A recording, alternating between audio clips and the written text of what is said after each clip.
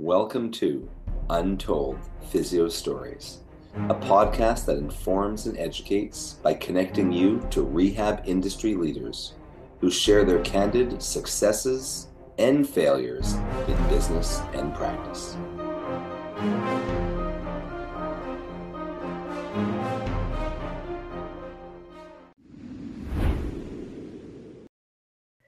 Welcome back to another podcast about physio stories, clinic, and business. We keep on playing around with the name. So as of now, we think it's Untold Physio Stories. I So think welcome that back. sounds good. Either way, we're on episode 5.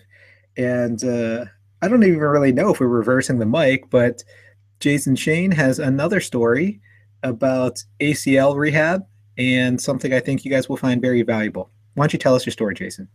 Thanks, Urson. So this is a success and failure story to some extent. So the success is... Are you going to start crying? No. Not going to go there. This is not going to be a Barbara Walters interview. That was a good episode, though. Was that episode 3 that we did?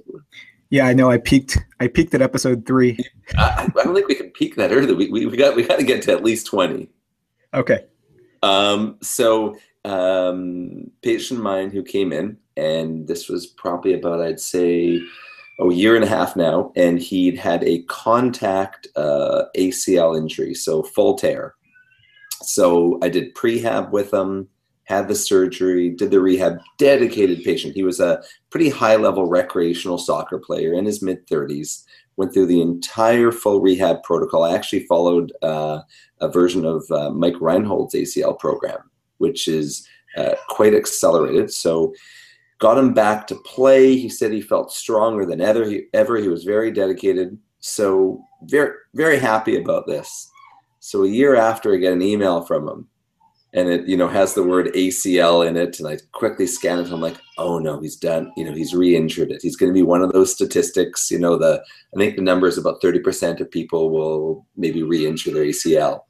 No, other leg. So then I'm thinking, oh my goodness, did I do a good enough job strengthening the other leg? Did I forget about it? I'm like, no, we didn't.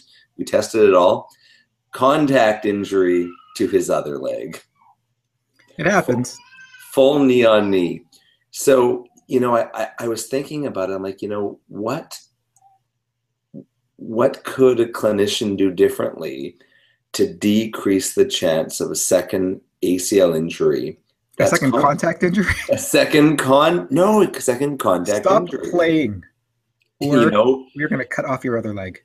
But, exactly, and it's that, I don't think those stats aren't necessarily controlled for, because that's just sort of to some extent, a risk of sport. But what I've been playing with lately, and this is, I think, where I've been learning is, I've done Andrew Spina's courses, the functional range conditioning stuff. Mm-hmm. And his belief is, to some extent, I don't want to paraphrase it incorrectly, is to load the movement that could cause the injury.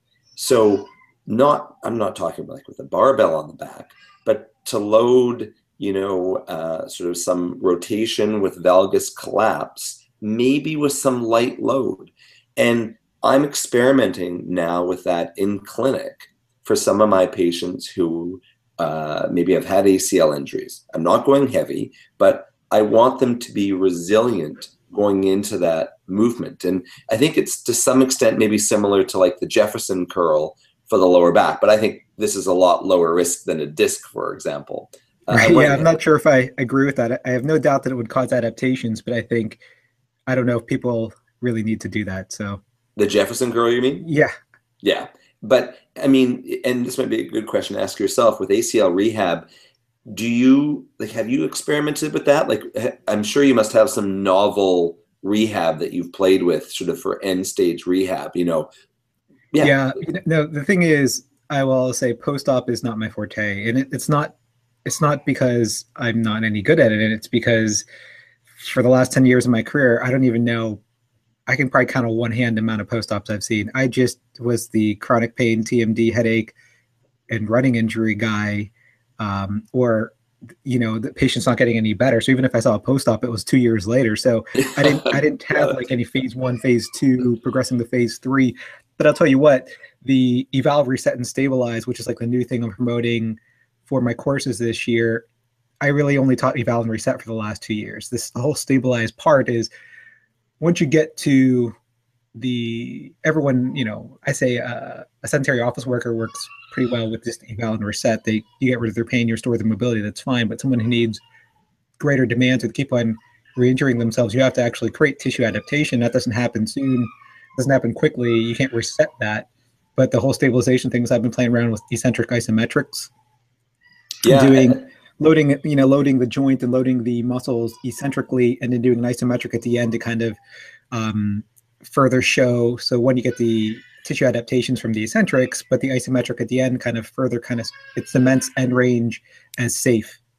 And I think to some extent that's what I'm playing with this sort of very light squat with slight valgus collapse. I mean, collapse is a strong word, but I'm trying, and it's not excessive, it's maybe 5 degrees or something like that, but to stabilize, because basically make him resilient to having to not having another contact injury. I've done that before, not post-op, but with a policeman who was also a goalie on the weekends. He's a weekend warrior, and he basically kept on re-injuring himself with he's a butterfly style. So basically, got it. So I was doing like eccentric kind of I guess valgus, genu valgus, hip IR, just eccentric and slow, but just for tissue adaptation, and I kind of, I guess, cemented the pattern. Perfect. He saw me a lot less after that. So, all right. So it sounds like one of us actually needs to take care of something. You bet.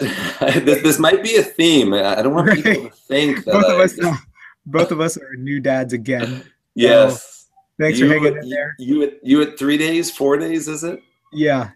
I had a small window of opportunity to record a few more podcasts. So nice.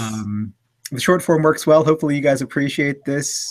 Physio Untold Stories. Untold physio stories. We'll play around with this. Yeah. Leave us a review if you can find us. We'll leave links no matter what it's called.